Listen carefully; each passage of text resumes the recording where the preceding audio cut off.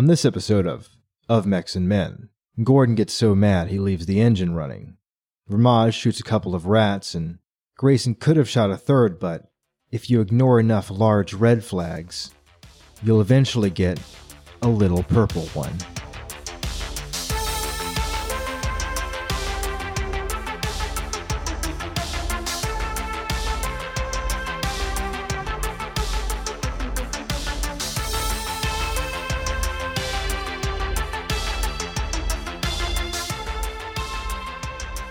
Hello, and welcome to Of Mechs and Men. I am Kanan Hill. I am joined, as usual, by my two good friends, Brent. That's me. I'm Brent. And Aaron. It's me, Aaron. How we doing, boys? Well, I've locked myself in my canopy, and I will not be coming out. Well, that's good, because this week we're going to be covering chapters 9 through 12 of the book we've been working through. The Price of Glory by William H. Keith Jr. Let's get into it. Let's get started.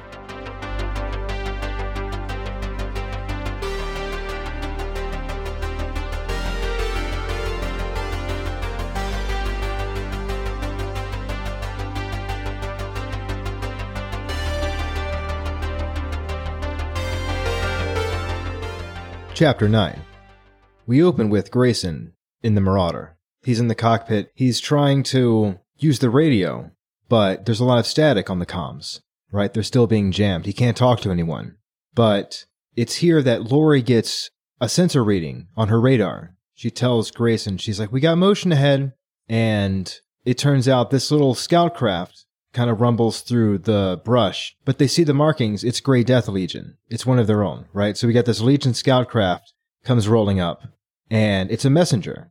This guy pulls up, and they're like, we recognize you. And he tells him, I got a message from Captain Martinez. She says the dropships are under attack, and the infantry line isn't holding. We don't have much time. So Grayson's like, all right, we need to pick up the pace. We gotta go. Just like we feared, they're getting hammered. And he's very worried about the recon Lance, and he wishes he could get in touch with them, but there's so much comm static. But Grayson, we get a little scene. He makes the observation that if they're using such aggressive jamming, they're being jammed themselves, which means that they're following a preset, kind of a rigid game plan, right? They have less wiggle room to improvise on the field. So that's a potential angle of disruption right there. So we need to get in and shake them up. I thought that was pretty smart. I did too. It's always that little element of Grayson magic that comes through that you're like, that is where he works and works it well. He's good at figuring out the point in which he needs to exploit, and then doing that, exploiting it. The writer does a good job of selling it, his craftiness. He always gives a little explanation. Mm-hmm. He makes it plausible. Grayson, he can always find the chink in the armor. So they make it over closer to where the dropships are, right? We learned the dropships, they've nestled down in this like rocky valley with like steep sloping hills, I believe, on either side. And they're approaching the LZ. They get into combat. Grayson engages a Thunderbolt. They're kind of shooting back and forth. Thunderbolt has like the Sunglow Type 2 heavy laser, which I thought sounded cool. And Grayson's like, yeah, Thunderbolt's cool, but they run really hot. I want to say, so for people that might be coming from, let's say, the video games or maybe the tabletop and they're reading these books, when they say Sunglow Type 2 heavy large laser, they don't mean the Clan-Tech heavy large laser. That's not what they're talking about. I think this is just more of a colorful description of a large laser. Just to clear that up for anyone that was confused. Yeah, and a large laser's hot. Especially back then, right? They didn't have the good heat sinks and stuff yet. In fact, this was like nearly as bad as it got. So he fires that laser a couple of times. That dude's cooking, right? He's sweating. So he's like, all right. I mean, Grayson's in a Marauder, though. Like, that thing's, he's like firing. He's going around like alpha striking PPCs all the time. You know he's sweating. I did like in that little segment that Grayson's like, the large laser, one of the scariest weapons that could ever be found on the field of battle. It could tear me apart. And it's like, Grayson, you have 2 PPCs. Yeah. Like, Yeah. you have the bigger weapon here. And you got 2 of them. Yeah. So I just thought it was a funny little scene to it. I mean, admittedly, if we're talking tabletop, it's the difference between 8 and 10 damage. It's, it's not a huge difference in damage. It's No. pretty scary, but you're right. He slings those PPCs around and they're way more deadly. Yeah, it's popping off. Thunderbolt shoots some LRMs at the Marauder, so Grayson moves into partial cover. This part's cool. Lori in the Shadowhawk and McCall, of course, in the Rifleman, they pull up and they start pulling aggro, right? They open up on the Thunderbolt, so Thunderbolt turns over to them, and then Grayson steps the Marauder back out and just like lets it rip, hits him with the PPCs and the autocannon, and then like pulls back again. So they're doing the old wombo combo. And they chase it off. The Thunderbolt dips into the woods. He's like, I'm good. I'm just going to get out of here. Yeah, it did get a tad warm. Yeah, they mess it up, though. They do some damage. They do hit it a few times. It takes a little damage, and it retreats. And so the Grey Death Legion is able to move up closer to where the dropships, they're like cresting. And finally, Grayson gets kind of to a vantage point, and he's able to get a better tactical overview of the situation. And he's looking down, and he realizes it's like carnage. He sees that the Merrick forces have like already engaged, right? It's lit because he can see that Ramage's line has already broken, that there's a whole situation going on. He gets into a fight with the Centurion and he just like PPCs it and like knocks it over. It like blasts the dude off his feet. He's like, ugh. It's very funny. And then they all move in on a Wolverine. They kind of get it in with him, but he just jump jets away. So they do, on their approach up to the dropships, we get this scene of them kind of fighting their way through this series of like battles. They're trying to get to the Phobos and the Deimos, but they're not there yet, and they got to fight through these guys on the way there. And then we get a scene farther up the valley. We got Charles Bear in the Crusader, and Khaled, he's in the Warhammer, right? Khaled's got a Warhammer now. That's right. Mm-hmm. How cool is that? They're fighting that Thunderbolt, the same one that Grayson was fighting that ran away. And so it's kind of messed up. And we get this little bit, we learn about Charles Bear, how he's descended from Native Americans who settled on Tau Ceti 4. And we learn that he had always wanted to get a melee kill, right? It was like a rite of passage in his culture. I want to be a true warrior. I'm going to get that Warhammer. Right, the Warhammer is here. The one that I believe that this is Colonel Langsdorff. That Warhammer is out here because he goes to get him. He's like, I'm going to get him. And right, you get this little combat scene, the Crusaders over there, and it's trying to get it in melee range. And they're kind of going back and forth. But the Warhammer, he hits him with missiles. There's a bunch of clouds and stuff he can't see. And when it clears, he's looking around. The Warhammer's like gone. Right. And he's like, no. It's actually funny. He doesn't get the melee kill. He's like, yeah, the Warhammer slips away. He's just looking around. He sees Cheryl down the way fighting a commando, and the chapter just ends with him like gritting his teeth and like tensing his fists. He's so mad. He wanted the melee. He didn't get it. It's very sad. I loved how in this little section, Bear gets the spotlight, and Keith does such a good job of being like, this is the reason Charles Bear is with the Grey Death Legion. He fits right in. And his idea that I'm going to get a melee finisher on an enemy mech, and how hard he's working for it, but at the same time not being reckless about it either. It is Grey Death Legion to the core of like, totally, I want to do cool stuff, and everybody's there for it. They're all a bunch of weirdos. It's like they're trying to get the achievement. Yeah, he's like, oh, I need the melee kill. Charles Bear out here trying to 100% battle tech. Yeah, 100%. I really love when we see the like Deimos and the Phobos in the valley, and these dropships are just chock full of weapons on like all sides. And it gives you this scene where it's like they are fully engaged in the combat in this valley. And so this thing's got to be lit up like the 4th of July, like LRMs flying off this thing. PPC batteries like going off. Like this is just glowing, right? Yeah, that's true. Grayson does see them like shooting their guns. And even this is where it talks about the fire shadows, how because they're next to each other, they have overlapping fields of fire. So there's like these blind spots around the dropships. I thought that was cool. Yeah, it does a great job painting the picture that they're not just sitting ducks out there, that they are a hard fought achievement to try to take a dropship. They're a substantial amount of firepower. I mean, they are practically fortresses. Yeah, they get described in such a way that makes them the scariest things on the field. Yes. And I love that Keith took that time and painted another really cool cinematic scene that you'd love to see in a miniseries or movie where Grayson's like topping a hill and you're just watching this battle unfold beneath him. I like to think that like he like crests the hill. He hits like the military crest, that like 1/3 mark on the hill. And so the Marauder's cockpit is just like barely over the hill, and the like autocannon on top is just like topping, and he's like, okay, there they are. And he's just kind of like surveying the scene because it seems like a bad idea to silhouette yourself on a mountain in the middle of a battle. The scene, it's just like you're just like, oh, it's just absolute chaos as these mechs are trying to disable the Phobos and the Deimos. And then, as Kanan was saying, the Grey Death Legion is desperately trying to like make their way to the Deimos and the Phobos, but they have all these enemy combatants in the way. And I like how in the combat descriptions, Keith kept that tempo up. Like, the Grey Death is not here one-on-oneing, honor dueling each mech they come across. I like that it kept that experience that they learned in Verthandi and put that in the pages. It's clear they are slugging it out. Yeah.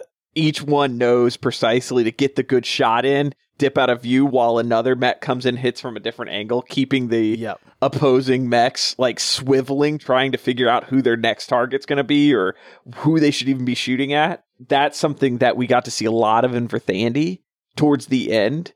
And I'm really happy it kept up here and the same fighting style remains so consistent. I didn't even think about, but you're right. He does do a good job of that.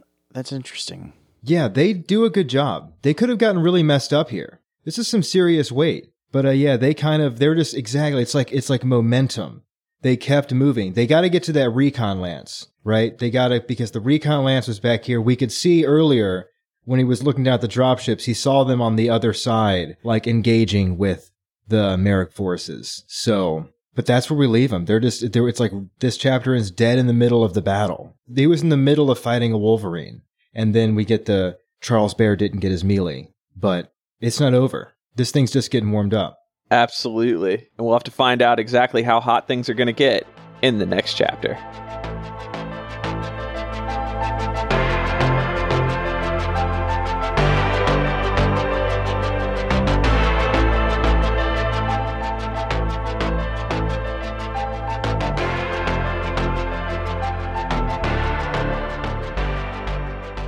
Chapter 10. We open with Grayson in skirmish with that Wolverine. Right, the Wolverine, he's shooting missiles at him. We get right back into the battle. And we can see the recon lance. They're still fighting on the other side. And Grayson realizes that his priority is to reunite with his recon lance. We have to regroup. I got to get over there. So I don't have time to mess with the Wolverine. So he just like hunches over and like PPCs like the trash out of this Wolverine. He messes it up, but he just like rushes past it. He just like runs up the ridge. We see he gets a good look at the recon lance over there now. Because remember, the recon lance is Vandergriff in the Commando, Trevor in the Wasp, Roger in the Panther, and Graf in the Assassin. But the Assassin is not there. Grayson does notice that the Assassin is absent. Speaking of where mechs are, did you say Commando? Yeah, there's a Commando. That's true. The Commando. We haven't talked about the Commando, right? I don't think so. I don't think so either. That's a classic. The Commando is the Lyran little dude mech with wafer-thin armor. Yeah. And passable speed. And a complement of SRMs that will absolutely shred other light mechs of this era. The Commando lives up to its name. Its ability to counter and potentially fell scout and recon mechs is exemplary. Oh, and when the Commando is supported by larger mechs that specialize in punching holes through armor, the Commando complements by being very effective at exploiting said open holes. The exploiting is done with a pair of SRM launchers, a Coventry SRM-4 and a Shannon 6-shooter SRM-6. This is backed up by a Defiance B3M medium laser. The Commando is a mech that's more than capable of punching well above its weight class as long as it is missed completely by enemy weapons fire and is well supported. I love a Commando. I know you do. I truly do. Do you want to talk about our... Take a moment and mention our one of our oldest, most loved running jokes almost? Running joke, Yeah. I would say, that we refer to the Commando's ability to punch so high above its weight class in so many things as Commando magic. And we have made that joke to many people that have ended up playing with us before. And They're like, yeah, but it's just a Commando. every time they're like, it's a Commando. Yeah. And then inevitably in all of those games, the Commando does something incredible to take a heavier assault mech off the board. And they go, I wasn't a believer until now. So we have a lot of converts to the Commando magic. Lots of cracked canopies Interesting. have been attributed to our boy Magic, the Commando pilot. Yep. But because of that, and because how many times it's happened for us, the Commando has worked its way to being one of my favorite light mechs of all time. On paper, I would actually argue it's like a bad mech. It has like no armor compared to some of its contemporaries. It's not the fastest, it's not the strongest, and it's not the toughest. Well, But boy, it does oh boy. do a lot of damage for a light mech of this era, but it's not speedy and it's definitely not well armored. That's really the big problem, is the armor. It is only available to Lyrans. Is it cheap? It's 1.8 mil C-bills. That's not incredibly expensive for the era. But nor is it the cheapest. Back to your regular scheduled program. The Commando is sweet.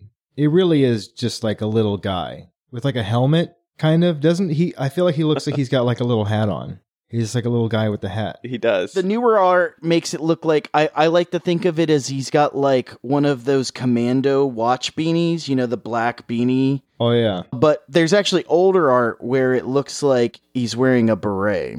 It looks a little silly, but it's still cool. I love him. They're cool. And yes, there is a Commando in the Recon Lance, of which Grayson only sees 3 of, which then alerts him even more because when he sees the assassin is not there, he thinks, oh no, maybe he's already down, so I better hurry up. And he rushes past the Wolverine and puts the throttle down, tries to get over to his guys. This is where we get that section about Gordon Wilcox. We get the Gordon Wilcox story. And you're like, who's Gordon Wilcox? We learn that there's a Locust pilot named Gordon Wilcox and that he's in the 5th Merit Guards, right? We learn... And he's real grumpy. Yeah. Those are the ones who destroyed Durandal, right? The Hammer Strike Company? Right. Those are the ones the Grey Death Legion just outright destroyed. Yeah. We learn here he was originally in that company, but he didn't go with him. They left him behind, and Colonel Langsdorff went with them instead. And Colonel Langsdorff is not the usual commander or something. He got rotated out from someone else, and they rotated him in. He's like mad about it, right? There's this whole thing, and then Langsdorff took all of his buddies and took them to Durandal, and then only Langsdorff made it back. And apparently all of his friends died. And now Langsdorff is telling him he has to charge these entrenchments. Ramage, they were fighting light mechs, right? And now he's like, now I told the guys that they're clearly dug in. They're just going to shoot rockets at us. It could be quite dangerous. We really don't have to. And he's like, now I'm out here and I'm having to charge these trenches with these commandos. And he's mad about it. And he's even kind of conspiratorial, right? He's like, you know, some of the guys saying Langsdorff, maybe he's like a what? It's like, Yeah. it's kind of funny. It just cuts over to this like Locust pilot, like losing his mind. Yes. He's sitting there talking about, we were 12 strong. Like, me and my friends all work together in this group. It goes through and explains how the Griffin pilot, Nakamura, was the old captain of the group. And that's the Griffin pilot we saw get squashed Right. at the battle by the Grey Death Legion. What about Nakamura for a D-lister? Now he's got a name now. As a D-lister? No, he didn't. No, you already called your shot.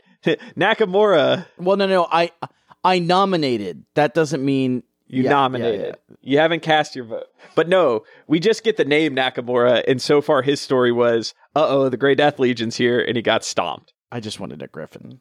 But he mentions that it's like the only three left of us are a Stinger, a Wasp, and a Locust. And now Langsdorff is sending us directly into the face of a dug-in commando unit. He's like, we get torn apart. I'm only in a Locust. A dug-in commando unit with 2 supporting dropships. Yeah, Yep. he's right. Yeah. And he goes on to highlight, like, he's got a Warhammer and he's not even coming to support us. Like, what's happening? Yeah, he's mad that he's being hung out Yeah. to dry.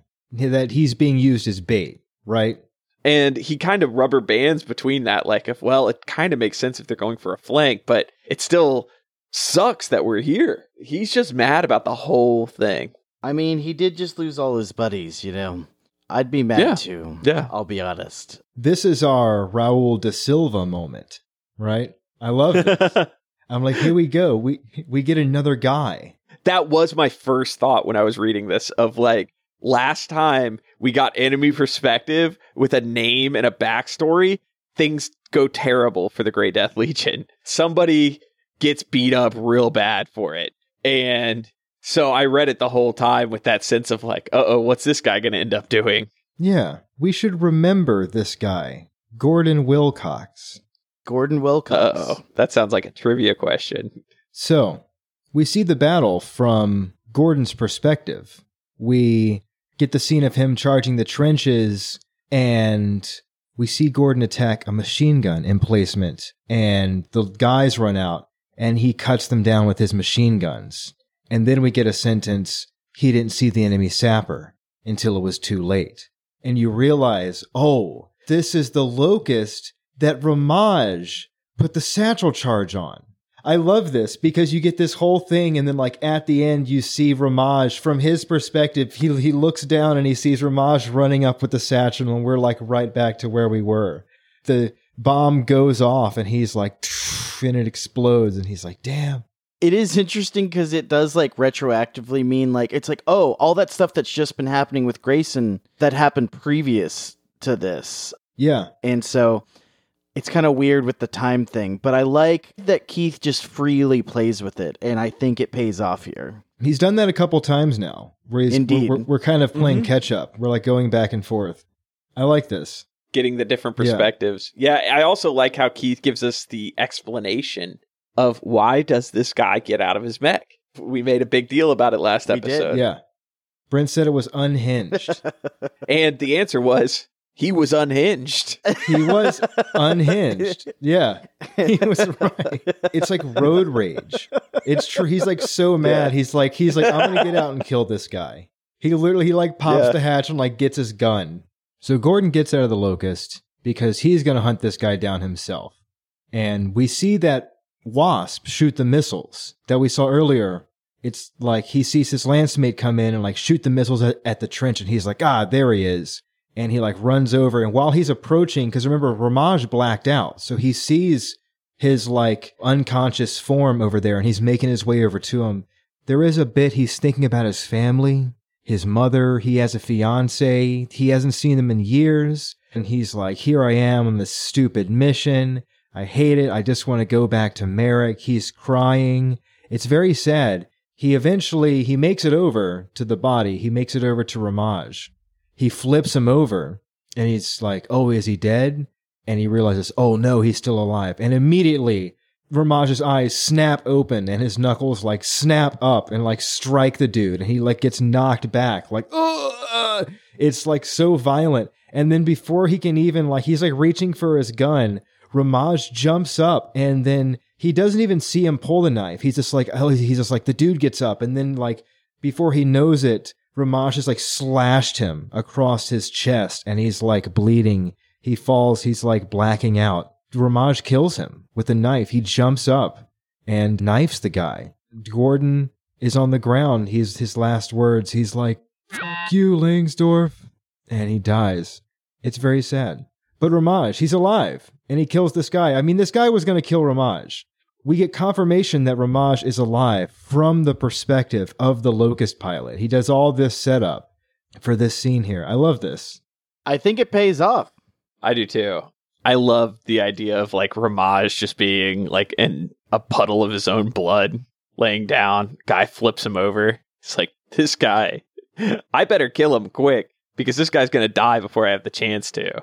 And then Ramaj just snaps out of it, punches a dude, and then kills him with a knife before the guy even knows what's happening. Just more cool Ramaj stuff.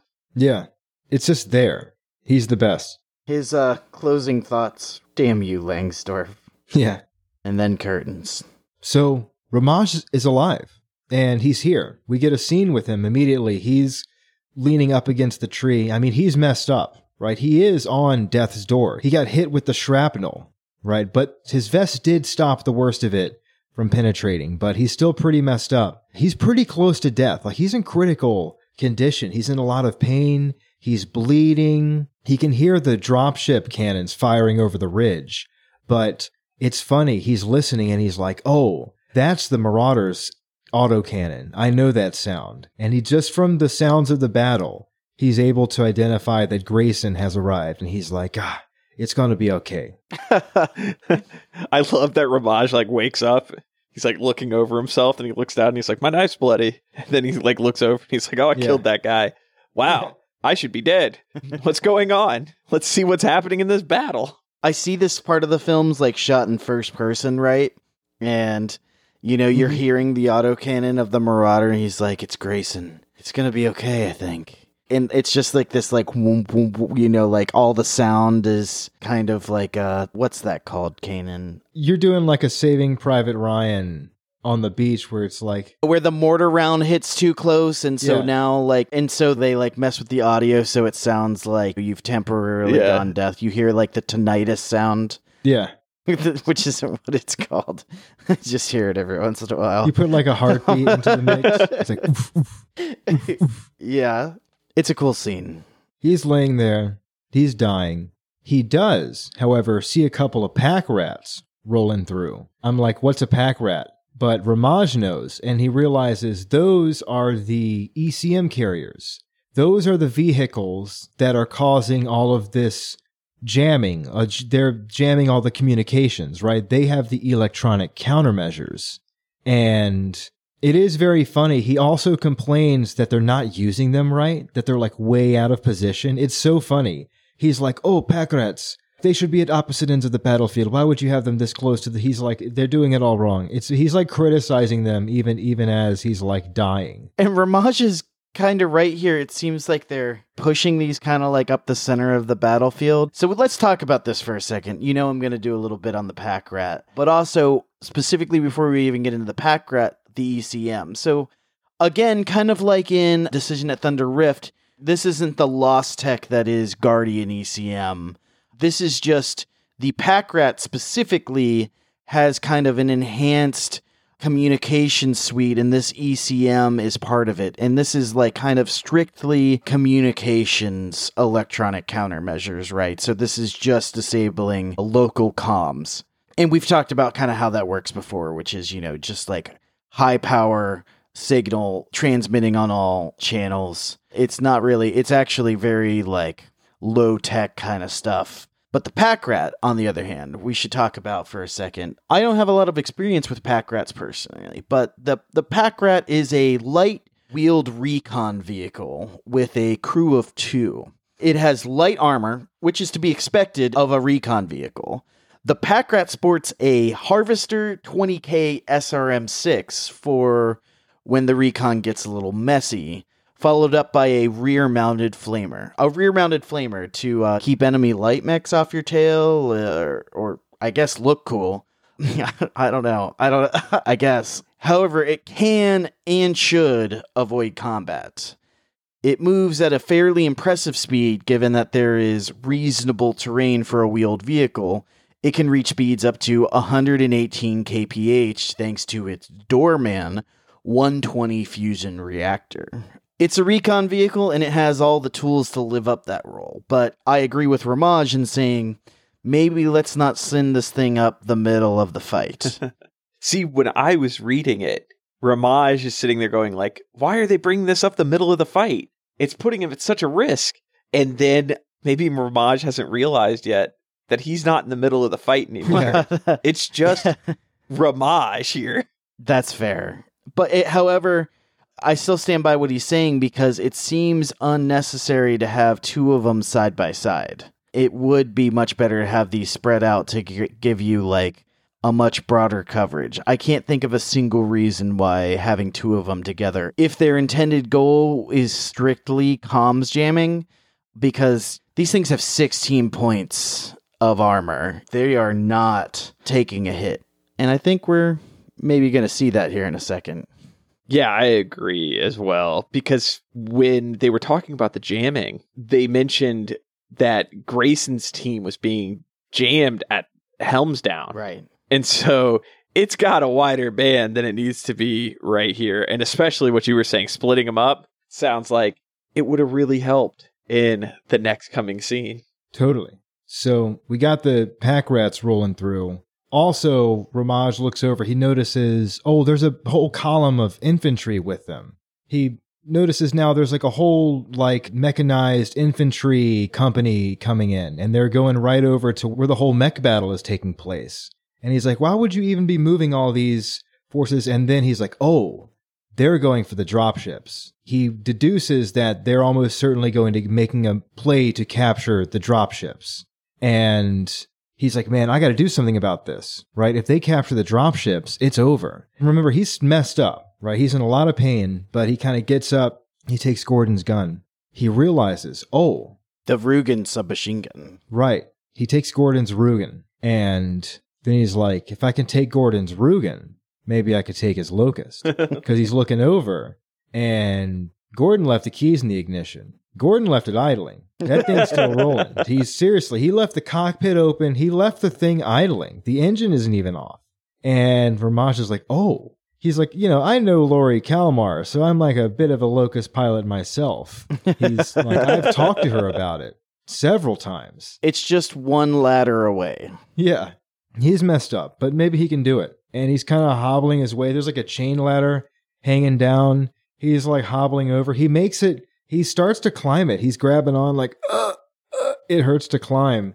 But of course, because there's a bunch of infantry like right over there, and they turn and they're like, hey, there's a guy. And they start like shooting at him while Ramaj is like trying to climb into the cockpit. There's like bullets pinging off the hull and stuff. It's very dangerous. What an amazing motivation tool Yeah. he's found.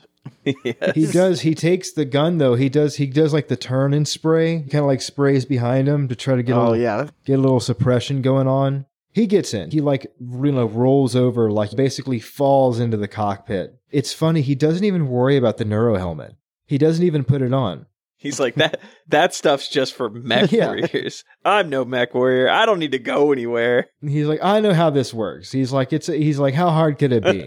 He does say it is identical. The controls are identical to the one that Lori had. So he's been in the cockpit before, like this same cockpit. So he knows some stuff. He knows how the weapons work because he gets on the stick and he gets a laser lock on one of the pack rats. And he pulls the trigger. He lasers the pack rat. Right? Ramaj climbs in the Locust, lasers the one vehicle, and then like moves the reticule over and like hits the other one. Like boom, boom. He like hits them with he like lasers one after another and then like immediately loses consciousness, by the way. Like he barely gets off that last shot before he slips into blackness. He's just like, I hope that... Yeah, he passes out. Maybe it's good enough. He passes out in the cockpit. That's how Ramaj out. That's how it ends. He snaps off the two laser shots and then he loses consciousness. What a hero. He's the best. Every time I read The Price of Glory, I get hyped for this part. I'm like, we get the like sweet Rambo Ramaj scene. I'm always ready for it. It is like the staple in these books. If you get the Ramaj perspective, something amazing's about to happen. Well, that's what happens when you got a little dog in you. Yeah. That's it. It's the Trelawnese, dude. You can't kill him. Nope. It's true. Ramaj is the best. I would have never predicted we would get Ramaj in a mech in this book if that wasn't on my bingo card. This was awesome. I could see Ramaj, like as he's about to pass out, he's like, Maybe mech warriors are overpaid. Yeah.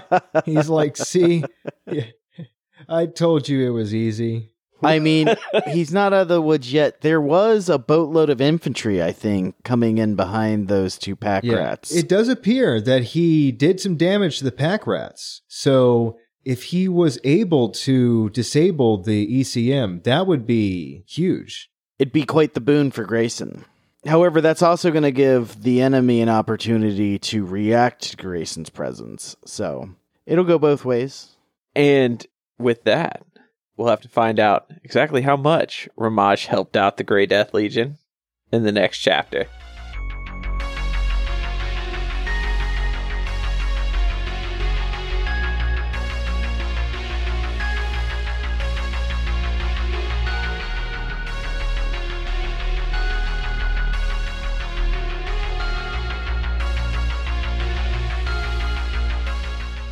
Chapter 11. We cut back to Grayson in the Marauder. He's in the cockpit, and immediately we notice the ECM has stopped.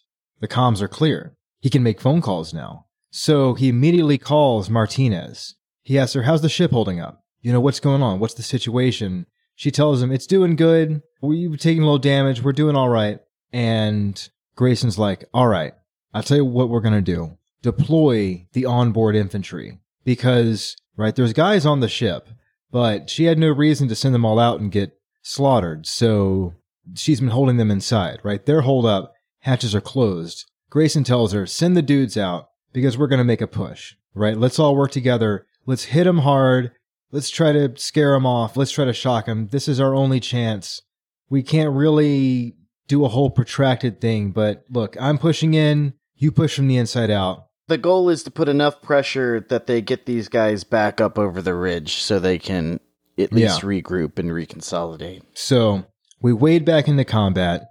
Grayson starts moving in. He engages an archer. It steps out, shoots his missiles at him. Grayson shoots his PPC at it. It kind of like backs off. Grayson kind of gets back into cover. He gets a new sensor reading. There's another mech approaching. He turns to face it. It's an assassin. It's Graffin the assassin. He's out here wandering around, not with his lance. And he's on the radio. He's like, don't shoot, Colonel. It's me. It's Graff. And Grayson's like, Graff? He even has a moment where he's like, is this guy deserting? Am I going to have to shoot this guy? He wasn't like, what's going on? He demands to know, Graff, why aren't you over there with your teammates, helping them fight? I thought it was funny. He hits him with the old, my coolant seal blew, Colonel. Everyone's always having their coolant seals blow. My coolant seal. Yeah. He's like, I gotta go back for a quick fix. The Lance leader authorized it. And Grayson's like, okay. All right, well, hurry up then. Go get your coolant seal fixed then. And he lets him go, right? He's like, all right. He keeps like running past. And Grayson's like, I gotta get back to the recon lance anyway. And the whole time we've just been trying to get over to the recon lance. And we finally make it. And the radio is clear. And so we're able to communicate with him. So he gets on the radio. He's talking to Francine Roger. He's asking her what's going on. She tells him, we're pretty messed up. The Wasp lost a leg. We got it propped up against the wall. It's still upright, but it can't walk. And Grayson's tells her, he's like, oh yeah, I ran into Graff, by the way. He told me about the malfunction. He told me about the coolant seal situation. And Vandergrift's like, malfunction? What malfunction? I didn't tell him. Graff we started fighting. We looked around. He was gone. The dude vanished before the first wave even hit. And Grayson's like, oh no. He's horrified. He's like, is he deserting? Did he go AWOL? Is he defecting? Do I got to shoot this guy? He's confused. He's like, why did he lie? Why is he going to the ship? Suspicious. But Grayson commends them. He tells them, you guys did really good, though. You held off you did better than I expected you to. They really did, though. I mean, yeah. These 4 light mechs up against what were we at? A company strong plus infantry? Yeah. And they at least made enough time for them to get there. It's no small task. It's impressive. Francine tells him, though. She says, there's more that you should know, Captain. She calls him Captain, and I thought that was interesting because isn't Grayson's rank Colonel? I thought it was interesting she called him Captain. I wasn't sure why. I was like, I wonder if this is her being curt with him, or if it's the opposite of being curt. Actually, it's that they've gone back a little ways now, and maybe this is her being kind of plain spoken with him. I'm not sure. I also thought it was weird. Yeah, because she calls him Colonel at the very beginning. Yeah. So I'm not sure if she's upset or if she's being familiar with the Colonel. Yeah, that's interesting. She tells him that she saw them bringing up infantry. She brings up that there's that whole company of infantry approaching. The same thing that Ramaj saw earlier. She's like, they got a whole bunch of soldiers moving in. And she does point out, though, there's that locust down there. And I think one of our guys captured it. She's like, there was some funny business going on with that locust. And Grayson's like, wow, somebody got the locust. He even thinks to himself, he's like, whoever captured the locust might have saved the Legion. That was a huge play. In a big spot, he came through. And they're just like, it's good to have you back, sir. And he's like, sure. I do like they call them Merrick ECM cars. Those pack rats, they do kind of just look like weird sci-fi cars. I laughed. I was like, yeah, totally. It's true. Ramaj was totally successful. We see the results of his work. He absolutely disabled the ECM. So effective. And he totally could have been the deciding factor in this, from this being a complete disaster. I'd be hard-pressed to say it was the only thing holding this all together. However, it, combined with the recon lances doing their job and the infantry units making it difficult for this mech company and the suppressing fire from the dropships, I think it all had a pretty good hand in making all this as successful as it's been so far. We'll have to see if it keeps up. Yes, absolutely. Then we get a scene with Graf in the Assassin. He pulls up outside the Phobos, and they get him on the radio. They're like, Graf, what are you doing here? You see him, he's standing right outside the big hatch, like the big mech bay door. And he's like, I got a blown coolant seal. I need a quick fix. And they're like, all right, we're opening up.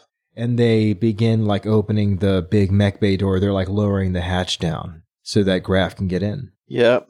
All these Graf scenes coming together, and you're just thinking, this isn't going to be good. No. It's been a great tool for tension. Yeah, and I really like how Keith used that through this whole chapter, and how Keith has set this up from the very beginning in the early chapters of Graf working against them to earlier in this episode when we were talking about Grayson looking. He's like, I don't see Graf in there. I wonder if he's okay. And then he comes up to him, and you can tell Grayson's wary of it. He's looking at it saying like, okay, I guess so. But more in that realm of like, maybe he's being a coward about it. Maybe he's just dodging. Who knows? But either way, I don't have time to deal with it right now. If you need a repair, go get one. And then we get this scene and you're like, uh-oh, it's just getting worse. The tension point is getting stronger.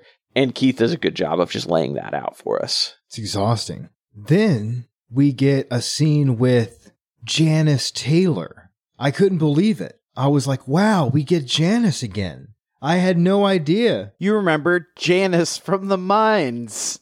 Yeah, From the Janice mines. from the mines. And remember she was the one talking to Grayson right before the bomb went off in the hallway.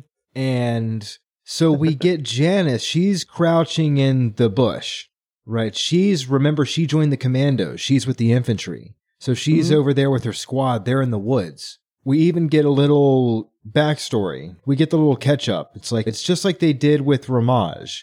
A very short summary of for Thandi. We even get a reference to Nagumo. It talks about how she fought to save her home planet from monsters like Nagumo. I was like, yes, Nagumo, rip. Rip Nagumo. Maybe they'll have windows to look out of in heaven. That's right. Nagumo in heaven. Or hell, you know what I mean. He's right up there, hanging out with Keflavik. The redemption arc will bring them all there. It talks about how she couldn't stay and just watch the world get divvied up by the big boys. Remember, they talked about that at the end, how that book really ends with the Commonwealth and the Combine coming in and just writing contracts and just slicing the thing up for everyone. And she's like, I just couldn't stay. To quote her directly, with liberty only a few days old, there had been people willing to trade away the blood-purchased freedom in the name of expediency or profit. this whole section really just sums up our whole conversation we had at the end of Mercenary Star about it. So it was really nice that we got to see that Keith was writing it with that full intention here. And he doubled down on it through Janice Taylor here. She has a new home with the Legion. These are her people now. Home is the regiment, if you will. It even talks about, she's thinking about how she thought she loved Grayson, but actually Grayson loves Lori. And Lori's the captain's girl. Everybody knows that. Exactly. I really like how Keith put in that little statement in there of like, she thought she was in love with Grayson, but it turns out Janice found out she was really in love with the idea of a man like Grayson. That somebody who's a good person. So she's like, I don't feel bad that he likes Lori. I'm happy that Grayson exists. Me too. Me three. So Janice, she's here with her squad, and some dudes run up on her. We get movement on the perimeter, and she jumps up. Oh, identify yourself. She gets in a little gunfight with the Merrick infantry. They even throw a grenade at her, and she like rolls away and like jumps up and guns them all down. It's very cool. And they like rush up, and they can see the dropships from their vantage point, and they see that the hatch is open, and that the infantry they're fighting, they're part of this. That was that large company of like infantry that was like rushing the dropships. She sees them. There's all this whole platoon. They're like just breaking. They're all sprinting as hard as they can straight for the open hatch. And Janice is on the radio, and she's like, Phobos, close your hatch. You got dudes coming. And she tries to get him to close it, but also there's an explosion inside the mech bay, right? Internally. She sees that something has happened inside the Phobos, and Janice and her squad, they keep firing into the dudes, and they cut down a bunch of them. They kill like a dozen dudes, but they don't stop for anything. The dudes just keep running until eventually a bunch of Merrick infantry totally makes it up the ramp into the ship. She like watches it happen. She's like, oh no. And then as soon as the infantry gets on, the heavy mechs start rolling back over the hill, and she's like, why isn't the Deimos shooting though? And she realizes, oh, because all of the Phobos' guns are pointed at the Deimos. And the chapter ends with a little hatch popping open at the top of the Phobos, and the little purple Merrick flag getting raised at the top of the dropship. And the Phobos has been captured. They put the little flag up. What a silly way to end the chapter. I'm like, why is there a flag there? This is I'm sorry. I'm going to have to be real. I'm like, why is there a flag? You don't like this? They put the little flag. It's the little purple bird flag. Yeah. That's what they do. I will say, I like that Keith was like, we'll have Grayson order off all the infantry before the other infantry raid them. That way, there's a reason that there's not really much of a fight back from the crew. Yeah. But, little flag or not, the dropship being captured is the worst case scenario. Indeed. Graf ruined it for everyone. Yeah. Well, we're already at worst case scenario. This is like worst case scenario New Game Plus. Like, where not only is Grayson being blamed for some unknown atrocity, but Grayson doesn't know yet, but we know that Grayson's being blamed for this great atrocity, and now his only route to kind of run away from this problem is being cut off. It's a lot of no bueno. No. And they were doing so good. They really were. It wasn't until they let Graf in. But I love the fact that Keith used that whole setup we were talking about earlier, this tension point of Graf, and then having it pay off with this worst case scenario in this battle moment of the dropship got captured. So they captured the Phobos, but they still haven't captured the Deimos. It's just like the guns are pointed at each other. We have like a bit of a standoff between the two dropships. So it's possible. Maybe they'll still make it out of this with one dropship. I don't know. We'll have to see. Well, we'll have to see what happens with this standoff in the next chapter.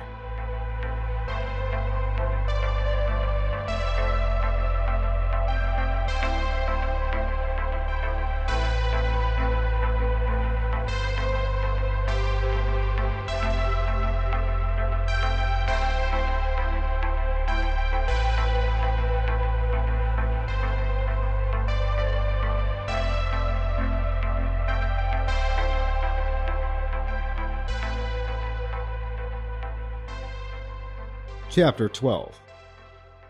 We open with Grayson on the phone with Thurston, who is the commander of the Deimos. And Thurston wants to surrender. Thurston is surrendering, and Grayson is telling him not to. He's like, don't surrender. Let's negotiate. Don't turn yourself over willingly. And someone even cuts in on the radio. I think Delmar Clay is like, he's being a coward. And then Graf cuts in, and Graf is like, oh, he's being quite sensible, actually.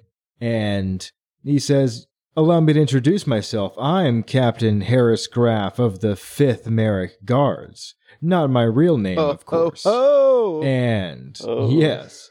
And if you don't surrender the Deimos, we have tampered with it. We have told the captain that they sabotaged it, the reactor, in some way, and he's saying that if they don't comply, that they'll send a signal and it'll trigger like a reactor meltdown and it'll destroy the Deimos. I think that's, from what I gather, that seems to be what he's saying here.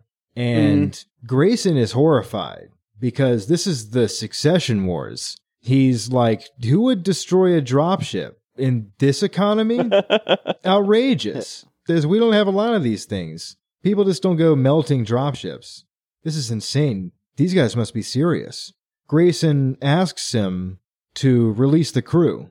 I like the description here. Warriors who wantonly destroyed something as precious as a dropship were viewed as barbarians by most other 31st century warriors. Barbarians. Savages. You don't do it. It's a real Malfin Pongo move. Yeah. Grayson pleads with Graf to release the crew, and Graf refuses. He says, no, they are my prisoners. I will not release them. I will keep them all until the trial. And Grayson's like, trial? Excuse me? What trial? Yeah, what trial? We're here under orders from Janos Merrick. I'm a Merrick man through and through. And Graf's like, well, come on down then. Climb on out of that mech. We'll come talk it out. Come on down here. No hard feelings. However, it did not seem like he actually wanted to talk it out. And Grayson senses that. No. Right. He refuses. He's like, no deal, Graf. And so he accepts his terms. He surrenders the Deimos. Shout out to Tren in this part. I love his delivery, especially on the like, actually, I'm Captain Harris of the 5th Merrick Guards. I thought it was splendid. Yeah.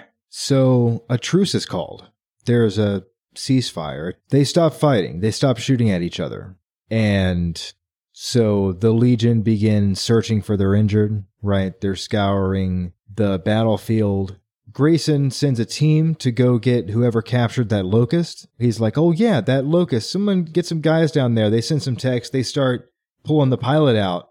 And the medics bring him up on a stretcher. And Grayson realizes, oh, it's Ramage. That's crazy.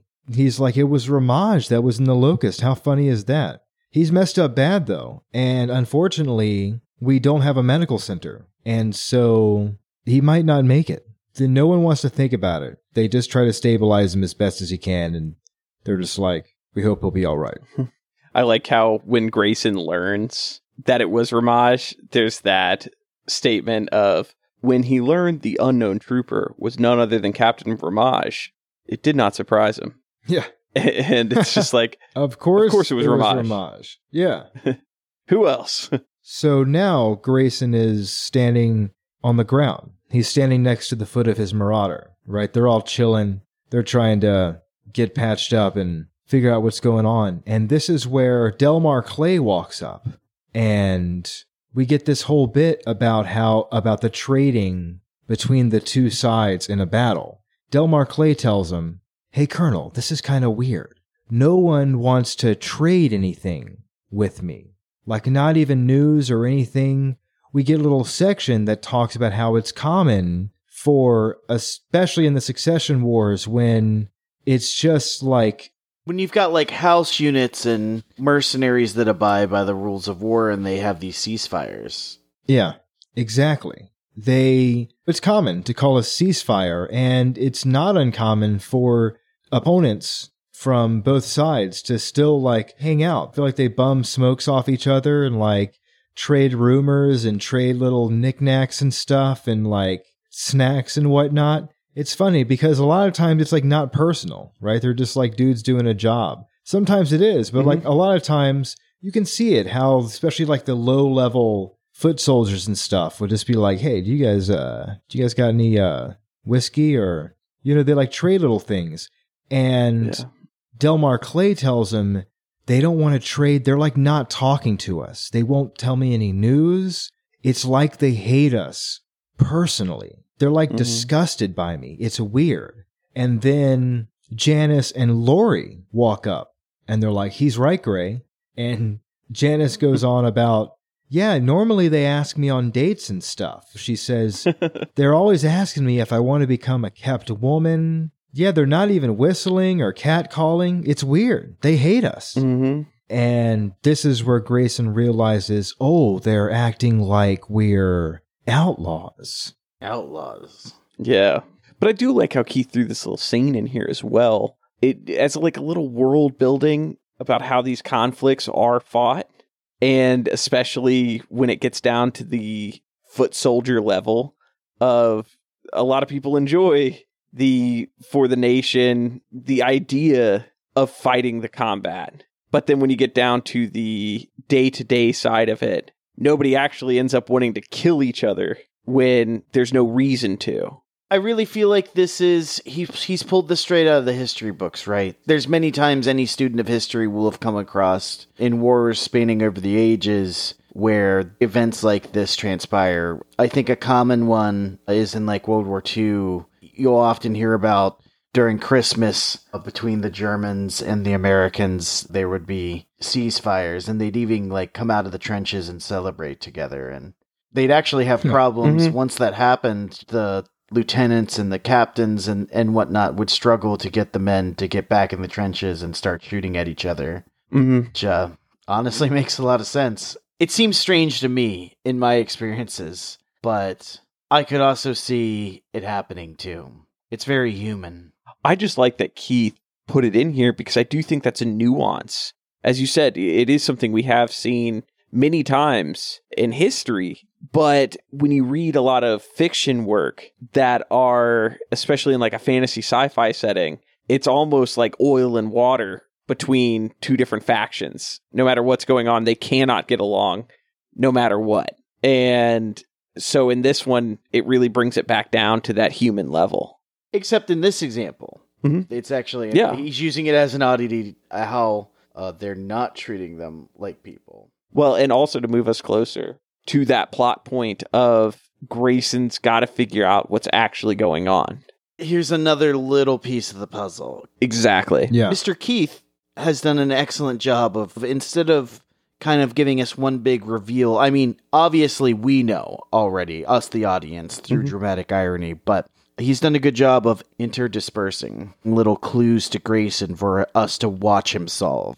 Absolutely. Yeah. These guys are not being chill, though. They're treating them like outlaws. And Delmar Clay brings up the point, if they hate us, then there's a good chance they might not actually honor this truce, right? They seem like these guys are not friendly, so we should probably be ready for like a surprise attack. And Grayson agrees. He's like, good point. Everyone get back in the cockpits. Get ready. Because it's true. These guys are acting really cagey, and we need to be careful. Sure enough, less than 10 minutes later, after, a flare goes off. Like from the dropship, somebody shoots a flare, and all of the Merrick forces immediately resume attacking. It's crazy. They all open up at once. There's like machine gun fire from the woods. The mech starts shooting again, and the recon lance calls over and tells Grayson, Colonel, they've jumped us. They put a bunch of weight on us. There's a bunch of heavy mechs over here. And Grayson's like, all right, I'm on my way, Francine, I'm coming. And he puts the Marauder, he puts the hammer down, he puts it into full sprint, and he's telling her, Roger, get your people off that ridge. It's too hot, you guys gotta get out of there. But Francine, she's like, I can't leave Sylvie. And that was the Wasp pilot, the one that's missing the leg. But there's mortar fire is hitting their position, and he's trying to get over to him. A Centurion attacks Grayson. I think one from earlier. He shot it before. He shoots it again. He PPCs the Centurion. They have a little like battle, and he doesn't chase it though. And he realizes he's taking some shots from behind. Grayson turns, and it's that Warhammer again. And it's shooting back. There's even a bit he realizes, oh, the Centurion was bait. They were trying to get me to chase so that he could like box me in. Luckily, I didn't take the bait, but this Warhammer could totally mess me up. It does. There is this cool scene, right? Did you guys see this? He like closes his eyes and focuses on the feelings in the neuro helmet. That like phantom limb syndrome kind of thing where you can kind of feel it in like a weird way. It's like, it seems to imply that he does this evasive maneuver, this like side crouch. He kind of dips and crouches the Marauder over and kind of makes this like weird evasive maneuver, but he closes his eyes and like focuses on the sensations being fed to him, that like feedback thing. It's cool. It is cool. I liked this. So he makes this maneuver. He puts the Centurion between him and the Warhammer. So now the Centurion's in the line of fire. He gets obliterated. They like set off an ammo explosion.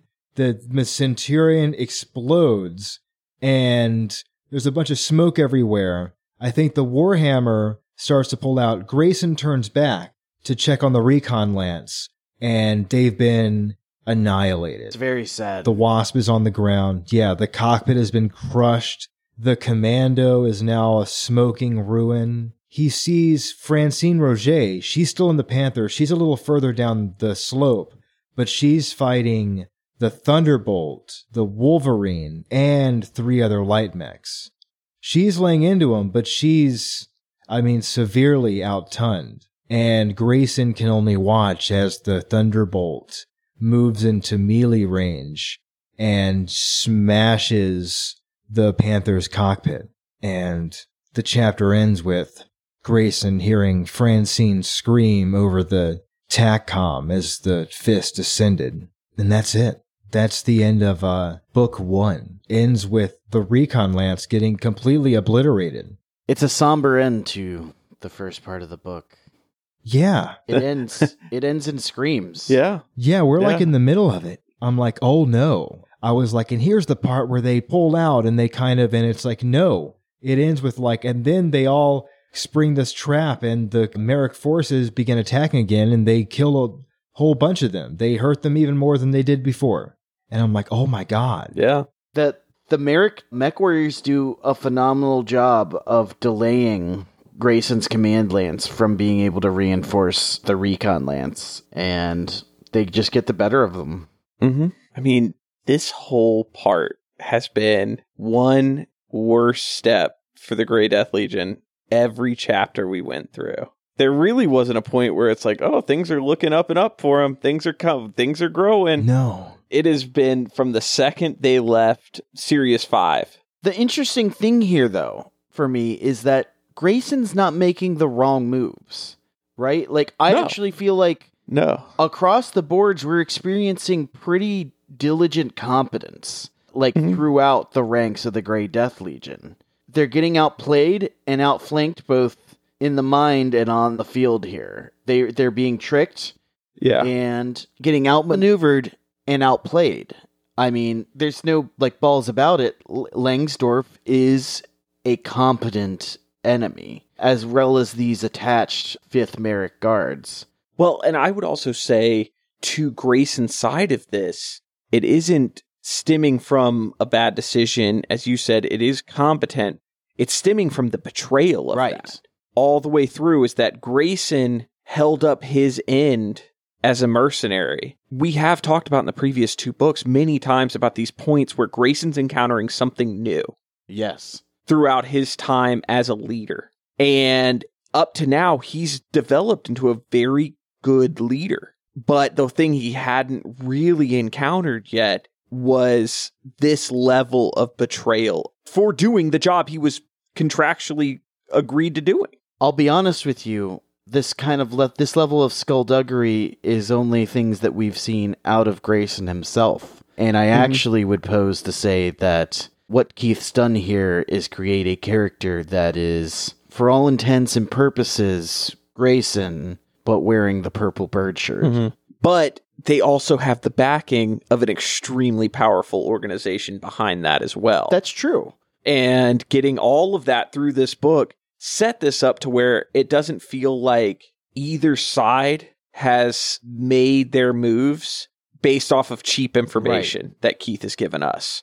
It feels well thought out. It feels very planned all the way through on both sides. Grayson's reactions to things show his growth, and the interaction between Merrick and Comstar Show their competence. show their competence all the way through. So this isn't a bumbling mess that Grayson gets to take advantage of. This is a really deadly and lethal scenario that he has fallen into. This isn't Nagomu failing to react over and over and over again. Yeah. Langsdorff has been proactive from the get-go. Yeah.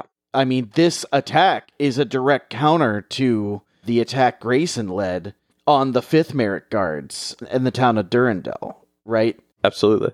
It just goes to show this man's prowess that he was like, well, they got the better of us there. We need to act now, and we need to get the upper hand. And they did by acting swiftly and competently. And here we are. This whole first part has felt like a trap closing on the Grey Death Legion. And unfortunately, this last chapter, it feels like the trap was successful.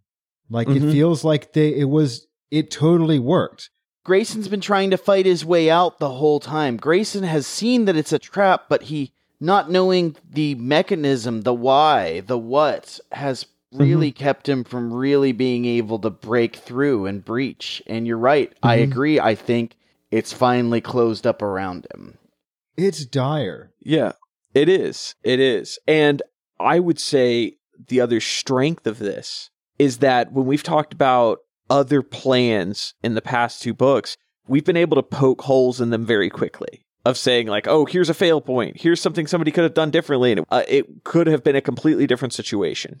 But in this one, I feel like we'd have to have a much longer discussion to try to figure out what points could have been manipulated, what points could have been changed to get a different outcome for the Grey Death Legion with the information that Keith laid out.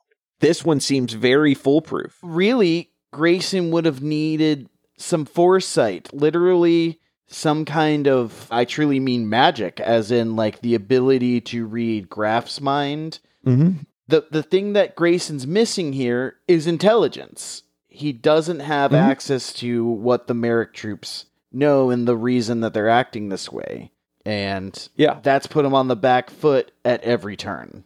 All the way up to Graf and the assassin being able to get on board the dropship and basically single-handedly take one of the dropships. Yeah, and there haven't been many opportunities, if at all, for Grayson to have the need to even attempt to gather that intelligence. Right. Or to think that one of his own mechs would turn on him. Exactly. I mean, as far as we know, there's not been a turncoat in the Grey Death Legion. At least not up till now. No. Even throughout the Verdandi campaign. Yeah, really a reason to have one in the first place. I'm sure that's something that's going through Grayson's mind through all of this is like, why? Why us? Why? We're just a small merc unit. Why is this happening to us? And I think that's a really great setup for it because as we were saying, the trap has closed in around him. And Keith has done a good job of making it very hard to project where there is any wiggle room in this trap. But Brent, you said it a few episodes ago, the one thing that Grayson has to his advantage here is the truth. But it's going to be how does he wield that? Exactly. I think us sitting here talking about all this, it really goes to show how far William H. Keith has come as a writer. From Decision at Thunder Rift, right? Oh, absolutely. It's been such a meat grinder. We got some hangout time in the beginning, but we haven't had a lot of hangout time with the crew. It's been a pressure cooker. They've been under pressure the whole time. I'm so glad you mentioned this, Caden. You're right, there hasn't been a lot of hangout. We haven't really dug into any of the characters in too much detail. And want to just give Aaron a heads up here. We got Rambo Ramage, which I knew you were going to like, but I think you're going to get an even better, exciting little bit here coming up very shortly that you're going to have a lot of fun with. I can't wait. It's going to be tough getting out of this one. This is definitely the most difficult challenge yet. Well, we will have to find out what comes next for the Grey Death Legion, and if they can get out of this when we continue on into the next part of The Price of Glory. This was another episode of Mechs and Men. I am Kanan Hill.